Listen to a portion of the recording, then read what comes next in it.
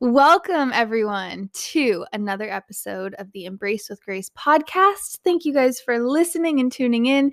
And before I really jump into today's podcast, I just want to thank you so much for all of you who have been so sweet, so supportive, so encouraging, and just haven't held back in sharing just the things that have really spoken to you or that have encouraged you or whatever it may be. I just want to say thank you because this was a total leap of faith for me, and I just felt it so strongly one morning. I told Kellen, I don't know the first thing about podcasting. We've looked into it, but I don't know what to do. And I got all squirrely, but I really felt strongly. And I said, you know what? Even if only one person is encouraged by it, I should just do it. If it's not worth doing it for one, then it's not worth it at all.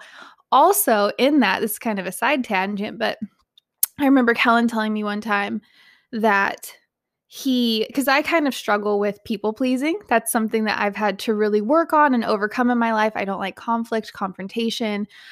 I really don't. I just want people to like me in a weird way. And you don't have to love me, but that's kind of was always my MO. I just didn't want to ruffle feathers. And I told Kellen, gosh, when we first met 5 years ago, I was like, it's really challenging for me because everyone wants something different from you. And I don't want to let anyone down. And I was kind of asking him how, he navigated that world, and he had the best answer. And he's like, I don't do anything for an audience of people. I do things for an audience of one. Like, I just do things for God, and that's it. And I was like, that's so simple but brilliant. And that really set me free. So maybe even in the first, couple minutes of this podcast, maybe that is your one takeaway from today's episode. Don't do things for an audience, for a following, for subscribers, to be an influencer, whatever your motivation might be, if that's what it is. Let me just encourage you with advice from my husband, which is just do it for an audience of one. If God has told you to do something, just do it and don't worry about what other people say, because you're not doing it for them, you're doing it for him. So anyways, that had nothing to do with today, but sometimes it's those little nuggets that are the best. So anyways, moving along, I'm getting more and more progressively out of breath these days. I am coming up on 37 weeks pregnant, and it is a journey. It has been such a blessing and a wonderful journey, but definitely I'm feeling a lot more of the aches and pains. She's getting big. I'm having a lot more just contractions periodically, Braxton Hicks, and just nothing serious. I'm not going into labor, I don't think, anytime soon, but it's definitely getting a little more intense, and I'm getting so excited. So if I am out of breath or breathing heavy, you know that I'm either having a contraction, she's kicking my ribs, or I'm just losing my breath, because that's what's happening. A few episodes ago, I believe it was episode 3, I shared about going into the doctor and finding out in my 7th month of pregnancy that we had lost our daughter, that she was no longer alive after a perfectly seamless and smooth pregnancy as far as just health-wise. Every test was perfect. I was perfect. She was perfect. And by perfect, I mean no red flags. Nothing came up. Everything was beyond good. Growth scans were wonderful. Every time we saw an ultrasound, we got to see her face, and she was always moving, and there's no answers.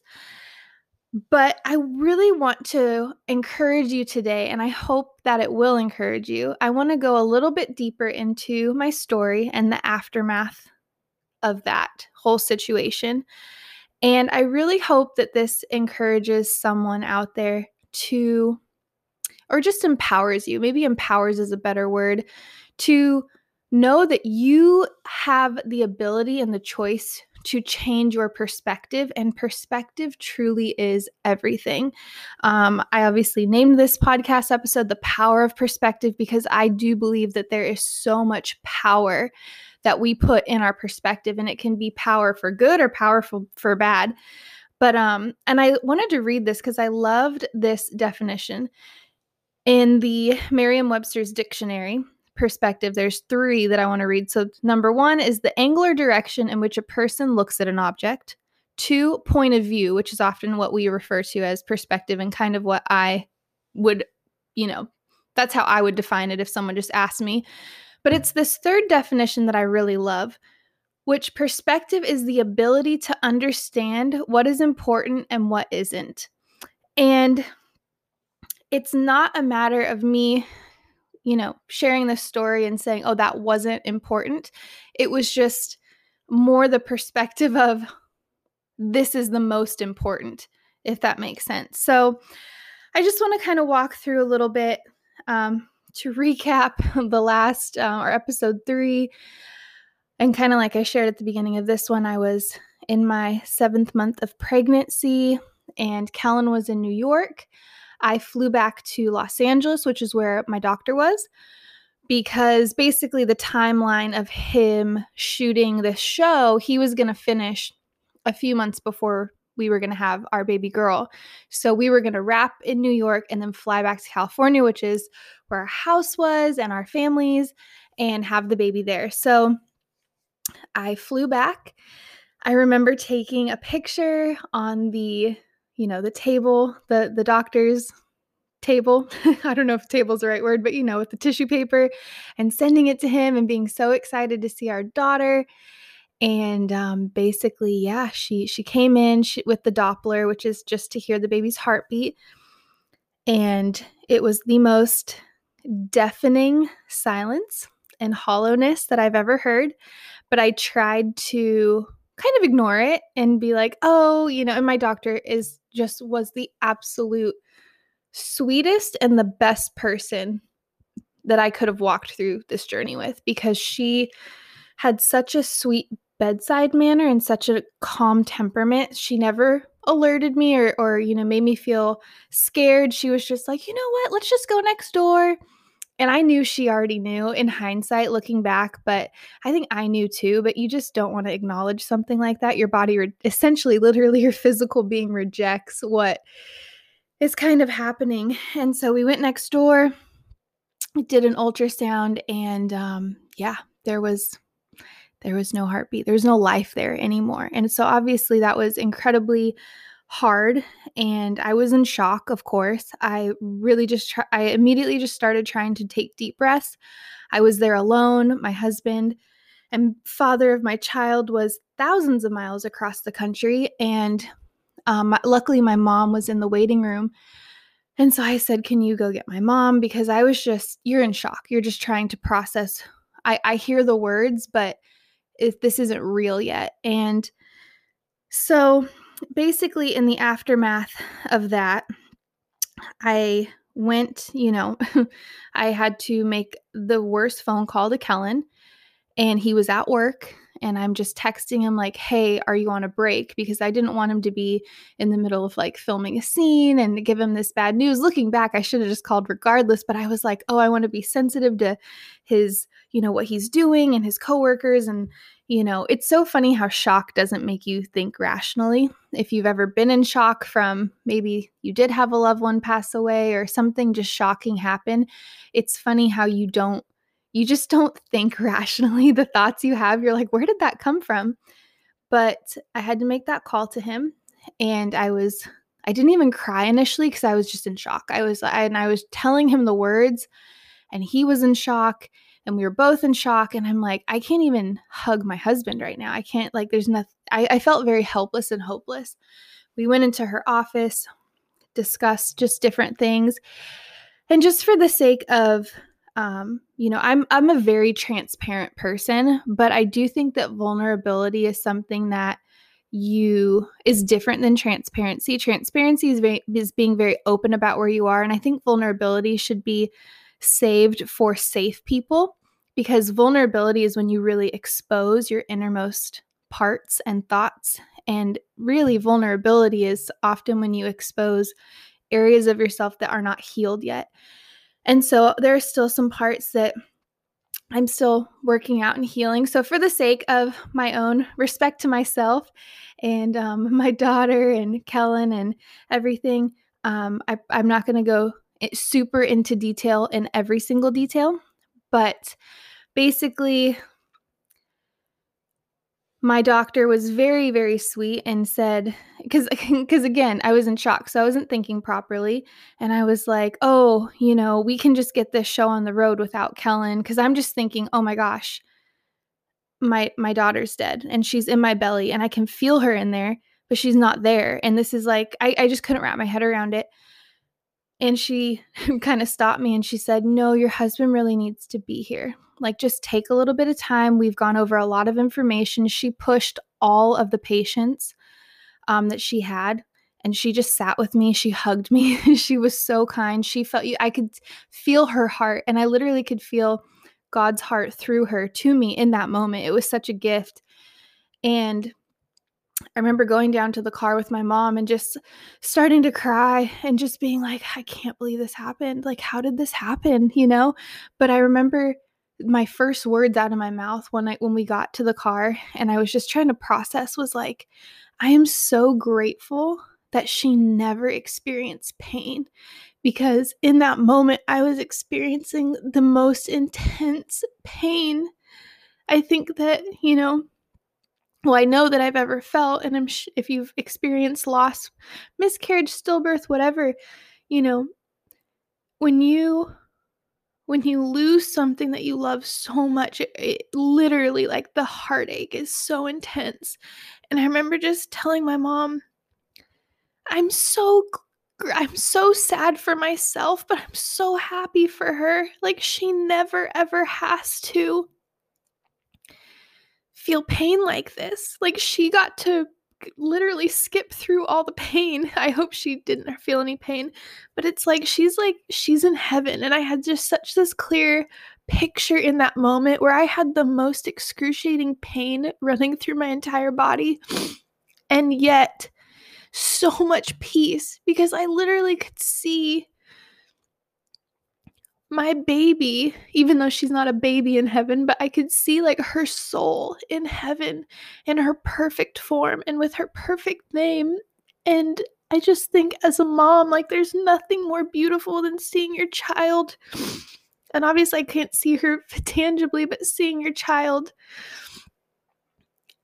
just in eternity with no pain or suffering. And so anyways, that being said, I just remember even that being like a perspective that I chose, instead of my perspective being on me and how could this happen to me. It was like this supernatural overtaking, and God really allowed me to sit from the perspective of what a gift that my daughter never had to experience any pain. And excuse my sniffles and my tears. Obviously, it's emotional. But then I had to wait a bit of time because I was waiting for Kellen to get back to me, because my doctor, and I'm so grateful that she kind of like stood firm and that she was like, no, you need your husband here. And so I had to wait for him to fly in, and, then he got there and went into the hospital. And it's a weird psychologically tormenting feeling. Even though in my mind I knew that she was no longer here, she was still physically present in my body, and I still had a baby bump. And I remember just like, I'm not going to go in public at all, because I'm showing, like, when you're 6.5, almost 7 months pregnant, you're showing. And I couldn't take it if someone, in the days that passed, like, if someone asked me, oh, how far along are you? So I just remember sitting, waiting for Kellen to fly to California and just trying to process all of this. And went into the hospital actually kind of relieved, because I was ready to kind of have the physical reminder be gone, for lack of a better, way to say it. And I remember, so anyways, went into the hospital. I had this knowledge that, like, you're going to have to leave without your child. And that was really hard, but I was trying to prepare myself for it. Basically, after she was no longer in my body, and I felt so sad, and I also felt so relieved. Um, I just felt relieved to have my whole body again. It's a weird thing to express, and I remember um, feeling a little interesting, and the doctor and the nurse, and they're just like, okay, you shouldn't have much bleeding if you go through a pad in an hour. My doctor was like, call me, because that's pretty excessive. And I remember laying there and feeling, this is TMI if you're a man listening, but for the women who have had periods, especially if you've ever had a heavy period, you can feel that rush, that gush that happens sometimes when you're on your period. And I remember just feeling this big gush and being like, whoa, that was a lot of blood. I could just feel it. And a few seconds, and I went to say something, and within a few seconds more, there was another huge gush. And it just went down, and I felt it, the warmth, because your body's 98.6 degrees, which is quite hot. So I just felt the heat from my blood go all the way down to my calves, and the sheets were covered, and I started to pass out from blood loss. And it was basically, I just started hemorrhaging, and I just started bleeding. And I remember looking over at Kellen and being very in and out of consciousness and saying, I'm bleeding. And then I passed out, and I don't really remember the rest, but I remember getting rushed to the OR, not the emergency room. I was already in the hospital, but I remember getting rushed to an OR, and I'm in and out of consciousness. I still feel the blood just pouring out. I remember them strapping my arms down in the OR, lots of screaming, lots of yelling. If you've ever watched a medical drama and they're yelling, we need this, we need that, that's exactly what it was like. I was not 100% conscious for it the whole time.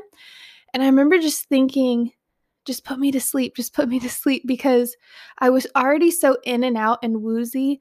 And I had at least enough understanding that I was going into a surgery, but I just wanted them to put me to sleep so that I didn't have to be awake in this bright white OR with my arms pinned down and my legs pinned down and all of this going on, because I basically just started having internal bleeding.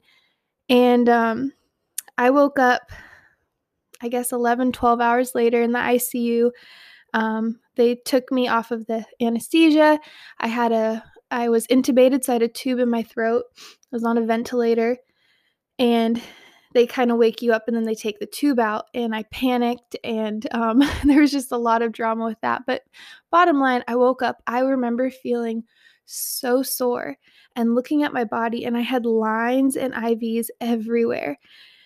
And my parents and Kellen were looking at me as if I had been risen from the dead, which later found out, kind of were. When your doctor comes in and is so happy to see that you woke up and that you're alive, that's always a little alarming, because, I wasn't supposed to go in with the potential for death. I was just supposed to go in. I thought my biggest thing was going to be, man, I'm going to have to leave this hospital without my baby. And so, yeah, it was just a very intense thing. I guess at one point they had to invert the bed because they couldn't get a vein anywhere. They had multiples that they were trying to put in at the same time to get blood and blood products back in me, because it wasn't like I was having these random blood loss moments where over the course of, some time I lost a lot. It just all came out at once. And so I lost, I guess, over 3 liters, and you only have 5 in your body, so over 60% of my blood. And it was just intense. In the days that followed, it was intense just processing everything. But I remember being in the hospital, and I remember walking through this, and I remember just making the decision that I am not going to go based on what I feel. I'm going to go based on what I say I know about the character of God. And that is, He is faithful, He is good, He is kind, He is loving. And I really, like I said in the beginning, I had such a clear picture of him covering and protecting my daughter. And then as I walked through this, and I know at some point in the future, I will really go into depth and really share all the ways that God showed up, because it's mind blowing. But I remember really thinking this is one of those pivotal life moments where I either believe what I say that I believe or I don't. And I either walk the walk, or was it all just talk? And I didn't want it to just be talk. I'm like, I want to walk this out. I want to test you, God, and not test you in a way that's like, you owe it to me, prove yourself with an expectation or entitlement. It was just like, it was that faith. And I was like, God, this is who I say that you are.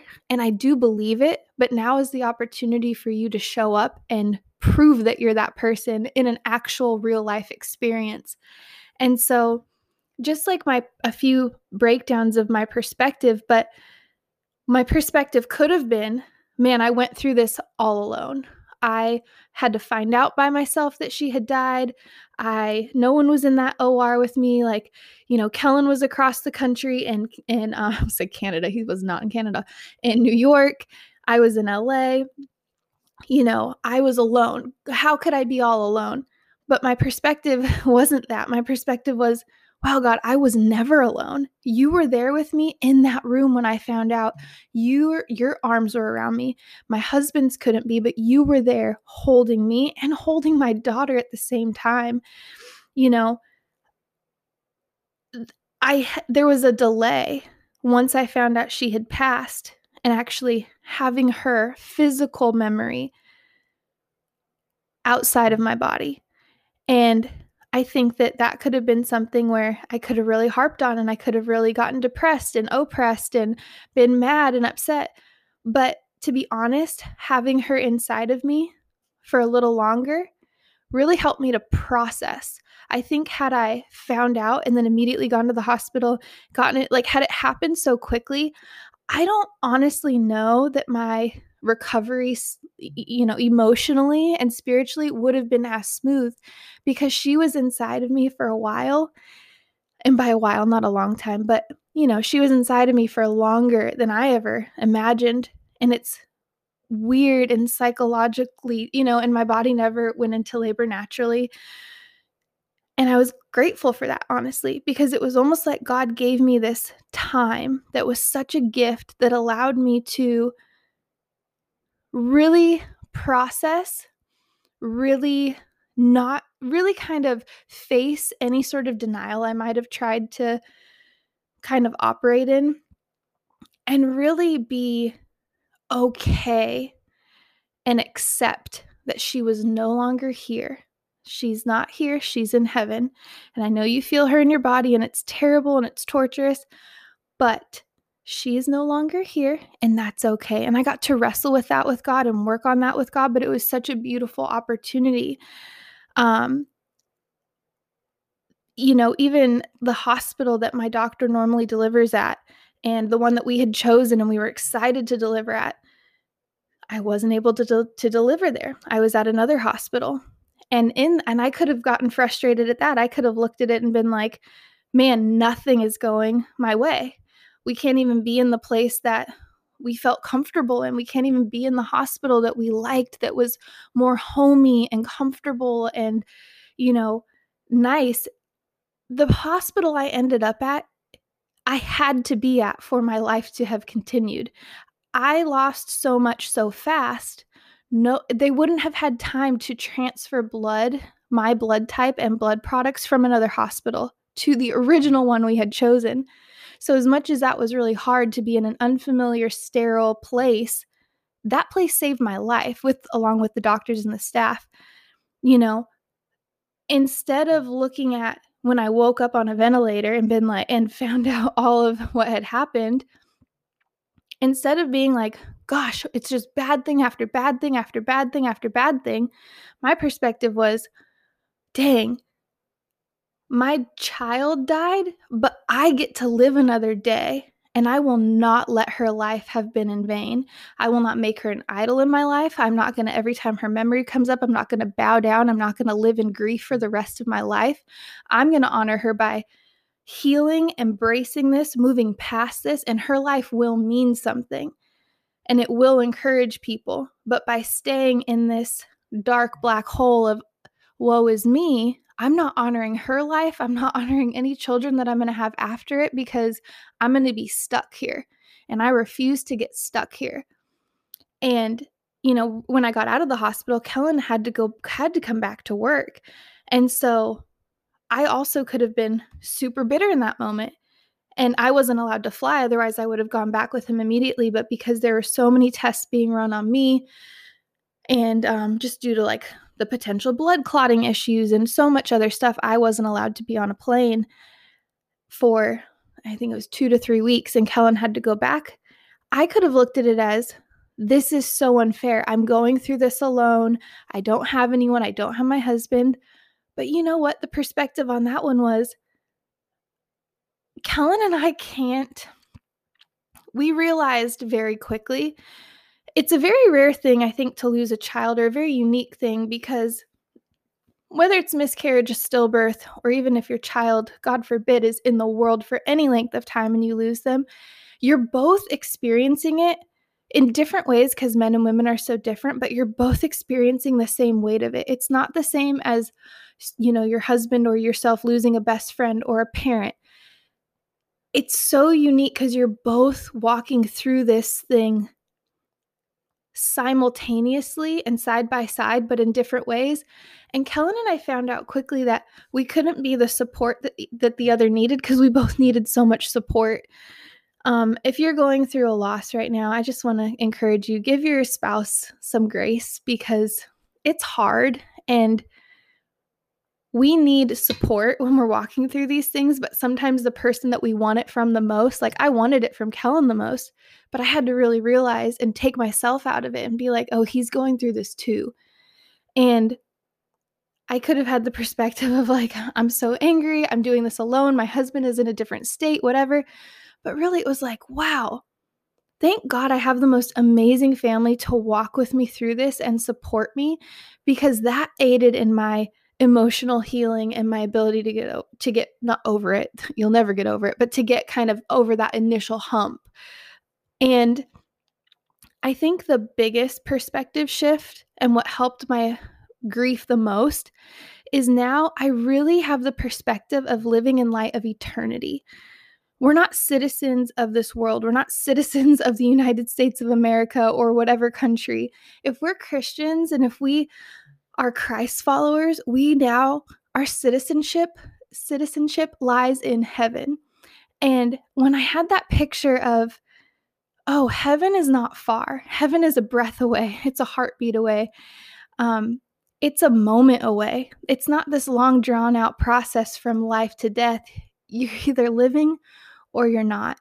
And it was just this perspective shift of, oh, I'm not living in light of what happens here on earth. I'm living in light of eternity, because that's where my forever home is. That's now where my daughter is. We have grandparents there, but that's my forever home. I never in a million years would have thought that I would have a child beat me to heaven. I never want another child to beat me to heaven.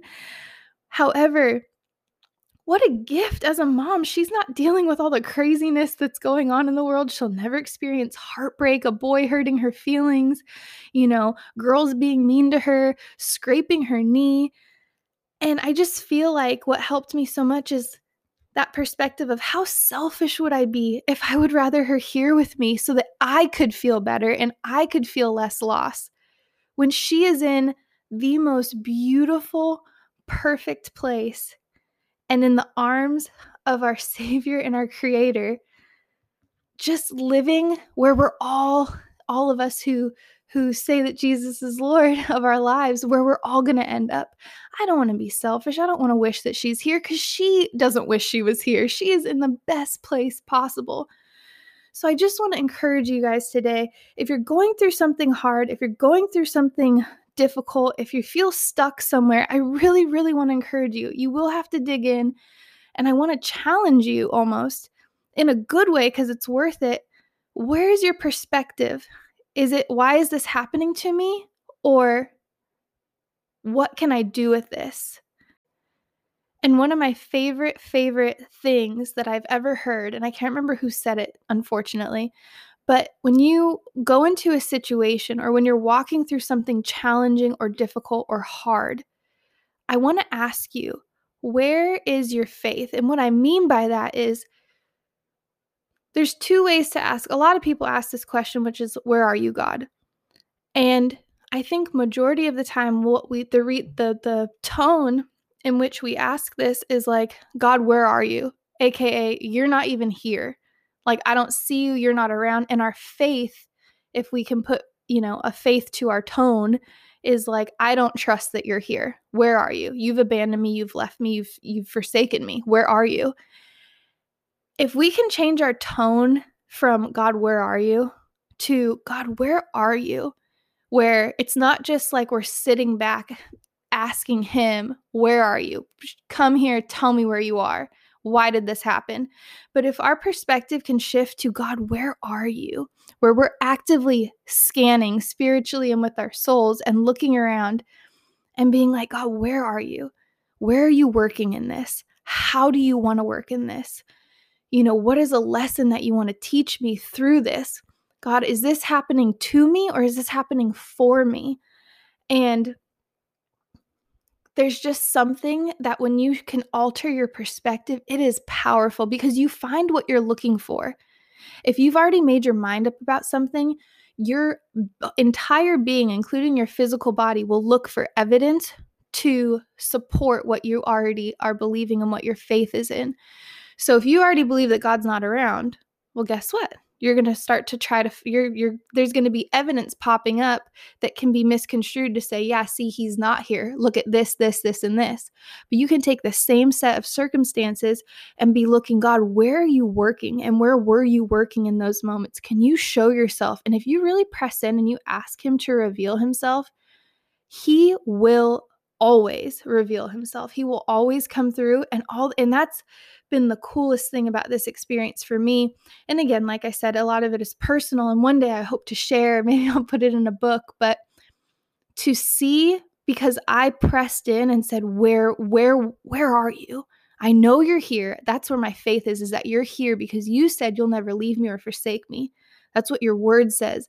And if you are a man of character, if you're a God of character, that means you're the same yesterday, today, and forever. So you don't change. So if you're here, that means you were there at this point. That means you're going to be there in the future. But show me. I want to see.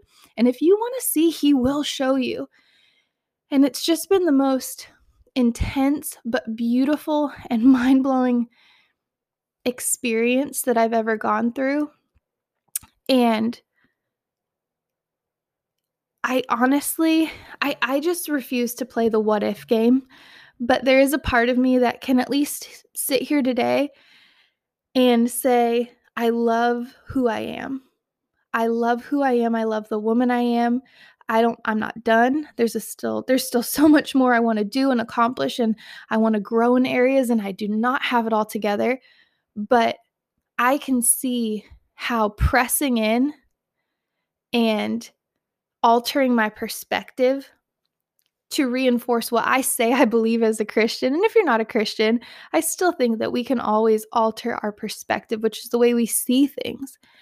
And if we can see things from a glass half full, and I'm not saying to be ignorantly optimistic where you're like, oh, nothing is bad. God is good all the time. Da, da, da. No, you can be real with yourself.